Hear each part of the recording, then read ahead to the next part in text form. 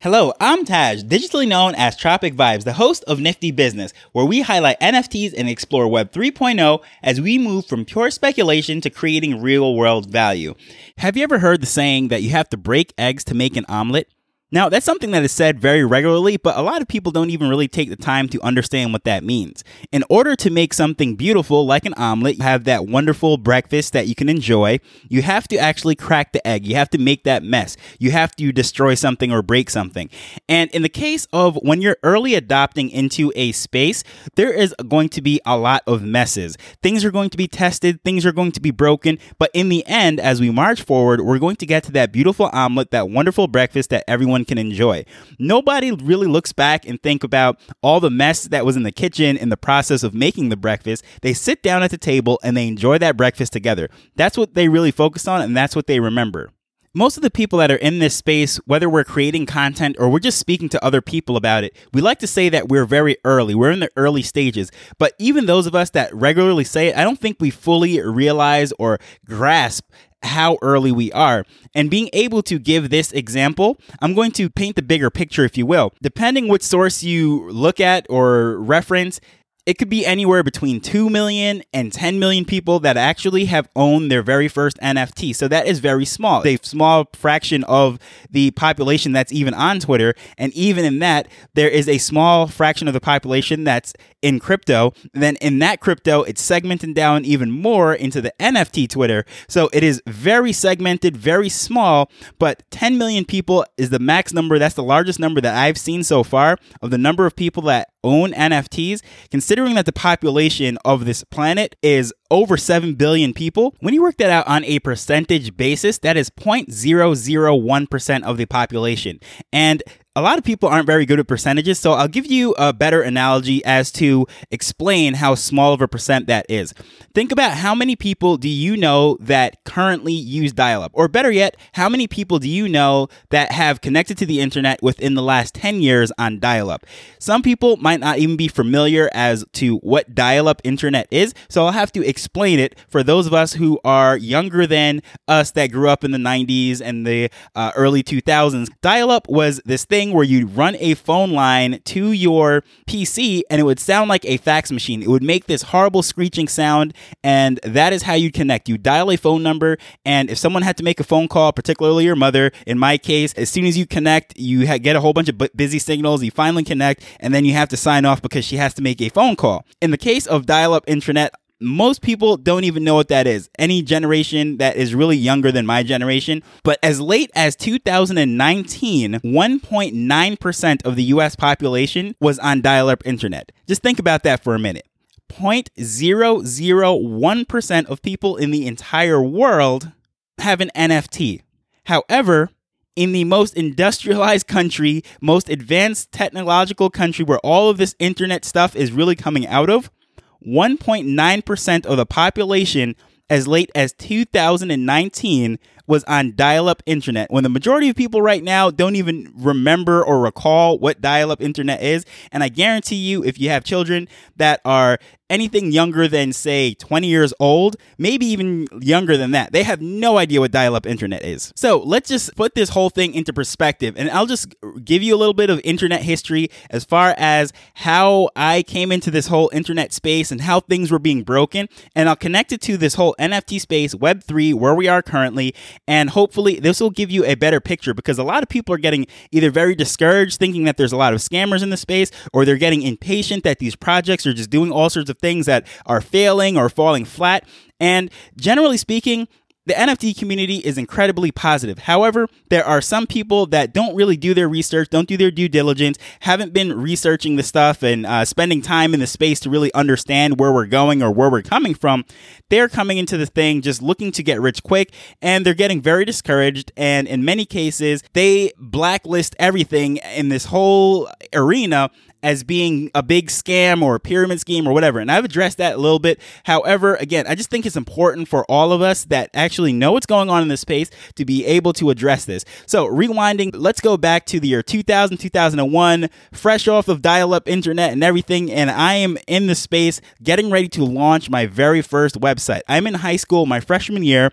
My friend introduced me to eBay. I could not believe that you can sell things on eBay, which is basically the old school open sea, if you will, of real things, not NFTs. And I'm listing all sorts of my friends' junks, all sorts of things that I'm finding. And there was a video game system at the time called Sega Dreamcast. You can Google it, look it up, or maybe I'll just leave a link to the Wikipedia page so you can actually see.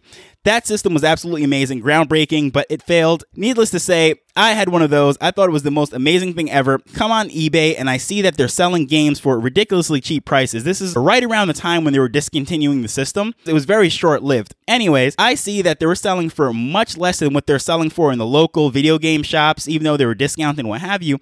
So I said, okay, great. I can launch this brand new business. I found an arbitrage. Arbitrage means that you found a source that you can get it for very cheap, and you can just mark it up a little bit and you can make a profit by splitting the difference. Okay. I launched my first e-commerce website. This is back in the day when Yahoo had this thing called GeoCities, which was a very easy tool to make websites. Now, during this time, websites were absolutely horrendous, but we thought it was the greatest things in the world. It usually had a black background. There were these macros, these scrolling, flashing images. It was absolutely horrible. When you loaded up a web page, it automatically started playing this cheesy, 1980s music. It sounded just absolutely horrible. However, we thought it was the greatest thing in the world. Scrolling text, flashing emojis, and all these different things. And this was supposed to be a professional website, right? This is the world that we were living in the late 90s, early 2000s. So I launched this wonderful thing, and I'm selling Sega Dreamcast games. The money's coming in, I'm getting the orders, and then I'm sending it out. This is all via PayPal. PayPal had just launched, and this is when Elon Musk was still in PayPal and not trying to get to Mars and all this stuff. This was the glory days of the internet. So here we go. Now I have my little business up and running. However, a huge problem came about. Although I'm getting the order and I'm paying that supplier to ship them out and fulfill them for me so I can make that little few dollars in the middle. And again, when I'm ninth grade, making $2, $3, $4 on a transaction, that is a lot of money to me because at the time, if I'm not mistaken, minimum wage, if you worked at the Burger King or McDonald's or something, it was like $4.50, $5, somewhere in that range. So making a transaction, making $2, $3 as a ninth grader, it was just absolutely amazing. Here's the big problem. The supplier that I was working with never fulfilled my orders. And within a week, I was out of business because I had all these angry customers. I sent out the money to have these supplies or these games supplied. And within a week, I went from being this excited ninth grader who thought I was going to be this online billionaire to basically out of business. I was bankrupt before I even could really get the thing rolling. So I was very discouraged. And of course, I shut down my website and everything. Now everyone's labeling me, thinking that I'm some sort of scammer and I ran off with people's money. I'm apologizing. I'm literally trying my best to fulfill customer service. However, as a teenage guy living in my bedroom on my dial-up internet, all the money was gone to the suppliers to supply that goods, and they weren't even responding to my emails, phone calls, and nothing. There was nothing I could possibly do. So I just had a bunch of angry customers and no business left. Now, fast forward to 2022, where we currently are. With these NFT projects, they're being launched. I opened this whole thing up by saying to make an omelet, you have to break some eggs. Since we are early in this space, we're the ones that are testing this stuff out. That is why a lot of eggs are being broken at this point. There are, of course, the Bored Apes, the crypto punks, and those that are, quote unquote, going to the moon. However, even those are in their infancy, right? A lot of these projects are falling flat on their face. They're being labeled as scammers. And I'm not speaking about the people who are legitimate scammers who are just wrongdoers and just really filth. I won't even shine any light on them. They're just horrible actors in the space and anything, in any business, any area of life. There's going to be those people. But I'm speaking about the people that have legitimate intentions and they're trying to launch legitimate projects and businesses and really do right by their customers. Now, those projects that are falling flat on their face, those people that might have came in and that was their first experience, what are they going to do? They're going to be so discouraged. They're going to spread bad news. Rewinding back to when I was running my little website, ninth grade kid, thought it was the greatest thing in the world. I was trying to run a 100% ethical business and it failed. Now, I told you that during this time, eBay, everything, all of this stuff was brand new. Those people that ordered from me and said, wow, I just got scammed. This guy who's now claiming to be a, 13, 14-year-old child, and he's out of his money and he can't refund me and all this stuff. This must be the biggest scam in the world. This is absolutely ridiculous. I'm never purchasing anything ever online ever again. And those people might have went back to shopping at Sears and Kmart and those places. And maybe it was another 10 years before they ever tried to purchase something online because that experience was so bad. However, those of us that were in the space that were forging along, just basically cracking those eggs, taking those battle wounds and scars and learning from it and building on it, those people were the ones that really stuck around and really benefited from the rise of things. And no, I never reached the Elon Musk level of things or the Jeff Bezos level of things, but I just stayed in it. I was plugging along. I was taking my losses here and there. I was learning and I was building. By the time I was in college and everything, I had different websites and I had all sorts of things. I had my own business. I was doing logos and just all sorts of stuff. This is not a bio about me, but anyways, I'm saying all of this to just highlight the fact that the longer that we spend in the space, the better that we're going to be able to understand this stuff, just knowing that things are going to break, we're going to make mistakes, and those people that have the best of intentions, even they can fail. But here's the thing, although people will be burned, it's just looking at the long run, the big picture of things, because I was there for Web 1, Web 2, and now we're going to this whole Web 3 thing, and it's always the same thing. The early adopters, they're the ones who take all the beatings and everything, and we learn from that and build from that. Who's persistent? And you are very early. A lot of us might feel that when we're seeing all of these huge things and the valuations just go to the moon, and people are learning all sorts of different things, and we're saying, wow, I can't even keep pace. But that is not the case at all. We're all learning in the space, and everything that we do at this point is just building forward. And yes, there are going to be some major projects come out of this. During that whole time with all of this stuff being broken, those were the Amazons, the Googles of the world. A lot of these companies came out during that time. And of course, during this time when we're early, some of these are going to go forward and be some of the most amazing projects and developments that actually come out, whether it is that they're developing software on the back of these NFTs or some business-to-business applications, whatever it might be, intellectual properties that actually go on to have massive video games and movies, and who knows where this is actually going. But all of these things are being set in motion right now, and many of them will fall flat. Just a couple more examples of different areas where these early things that were just way ahead of their time actually fell flat. In the beginning of this whole thing, I mentioned Sega Dreamcast. Sega Dreamcast was actually an online video game system. You can plug that in and you can play the 2K video games online via the internet, and that was way before Xbox and Sony was doing that. And you can even go even further back to the Sega Genesis had this thing called Sega Channel, where you screw your cable line into this modem that you plugged in as a cartridge, and it was a subscription service to play video games. This is so ahead of its time, and of course those things never really caught on. Sega Dreamcast failed, but even more recently, there was this video game system that I actually signed up to be a beta tester for, and this was actually the second video game beta testing that I was supposed to be in. I was one of the original Xbox Live beta testers, and we got to break all the stuff and test all the stuff, and that's a different thing in itself. But I got into a beta testing for this system called OnLive, way ahead of its time. Basically, it was cloud gaming system. You'd buy the controller, and then you would sync it up through whatever device that you already had, your PC, your TV, all these different things, and you'd run it without any hardware besides the controller itself. And this whole system was supposed to be, the games are up in the cloud and you just have a monthly subscription. Just an amazing thing. This came out in 2009. It failed by 2012. Everything went just defunct, and it was valued at $1.8 billion at a time. However, everything was sold for about less than $5 million to who else? Sony.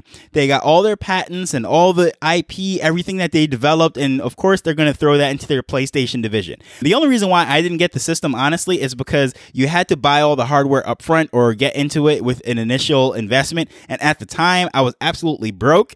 I did not have the money to invest into video games, and that's the only reason why I didn't buy it. However, I would have been one of those people that was sitting there with a obsolete system that had no value whatsoever, just some hardware that I could possibly post on Instagram or something that I could show. So I said all of that to say this.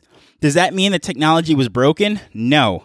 it was ahead of its time. And now that same cloud computing is what we're seeing Apple do. We're seeing Microsoft do it, Sony doing it, and all of this with these games. And this thing was just a little bit ahead of its time, and it did not have the runway, the bankroll or whatever to sustain itself. And now the whole world has caught up to its vision. And tying all this in, going back to NFTs. So some of these projects, I know for a fact that they have softwares that they're promising, and the software is there, such as Giraffe Towers. And I've heard of different games and utilizations and tokens for just multiple projects, and everyone's starting to roll out their thing. And a lot of these are going to fail. And it stinks to say that, but as early investors, early adopters coming into the space, that is sort of the risk that we're taking upon ourselves as companies are figuring this stuff out. Again, the whole market size of just maximum, using that high estimate, 10 million people compared to the 7 point whatever, almost 8 billion people in the world, that is a very small market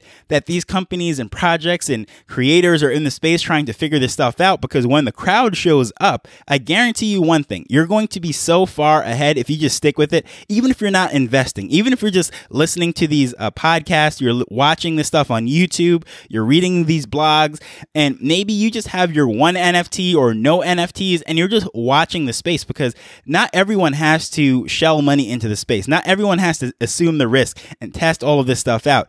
I happen to be one of the people that really get my kicks from doing this stuff, beta testing and all these different things. And I really love just being on the cutting edge of technology and all these different things. And at the end of the day, most people do not have the stomach for that kind of thing. That's why they show up as later in the life cycle of technology. This is going into like whole marketing and arcs and all sorts of stuff. There are the innovators, the early adopters, and then there's the period of the time when basically the crowd shows up. I forget what it's called off the top of my head, but that's when the arc is at its peak.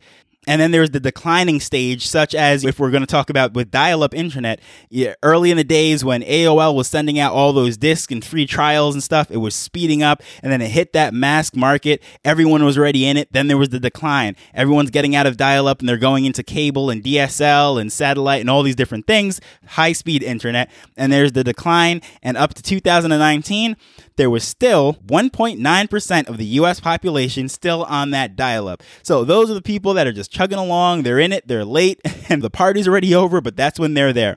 Anyways, I think that is a great place to just land this, because I started there and now I will end there. And I'd love to know exactly how much skin do you have in this game? And I'm not talking about how much like dollars or anything, or tell me how many NFTs you have. I would just love to know, are you someone that's just doing your research? Are you someone that's actually buying this stuff? Or are you someone that is actually building in the space? You're actually launching a project or an NFT collection or whatever it might be. I would love to hear where you are on this journey. Please share it to me over at Tropic Vibes on Twitter. And as usual, thank you for listening. I value your time, and I'm so excited that you spend it with me as we're building and growing Web3 together. So I'll see you in the next one. Later. The Nifty Business Show is not investment advice. It provides insights and information within the space.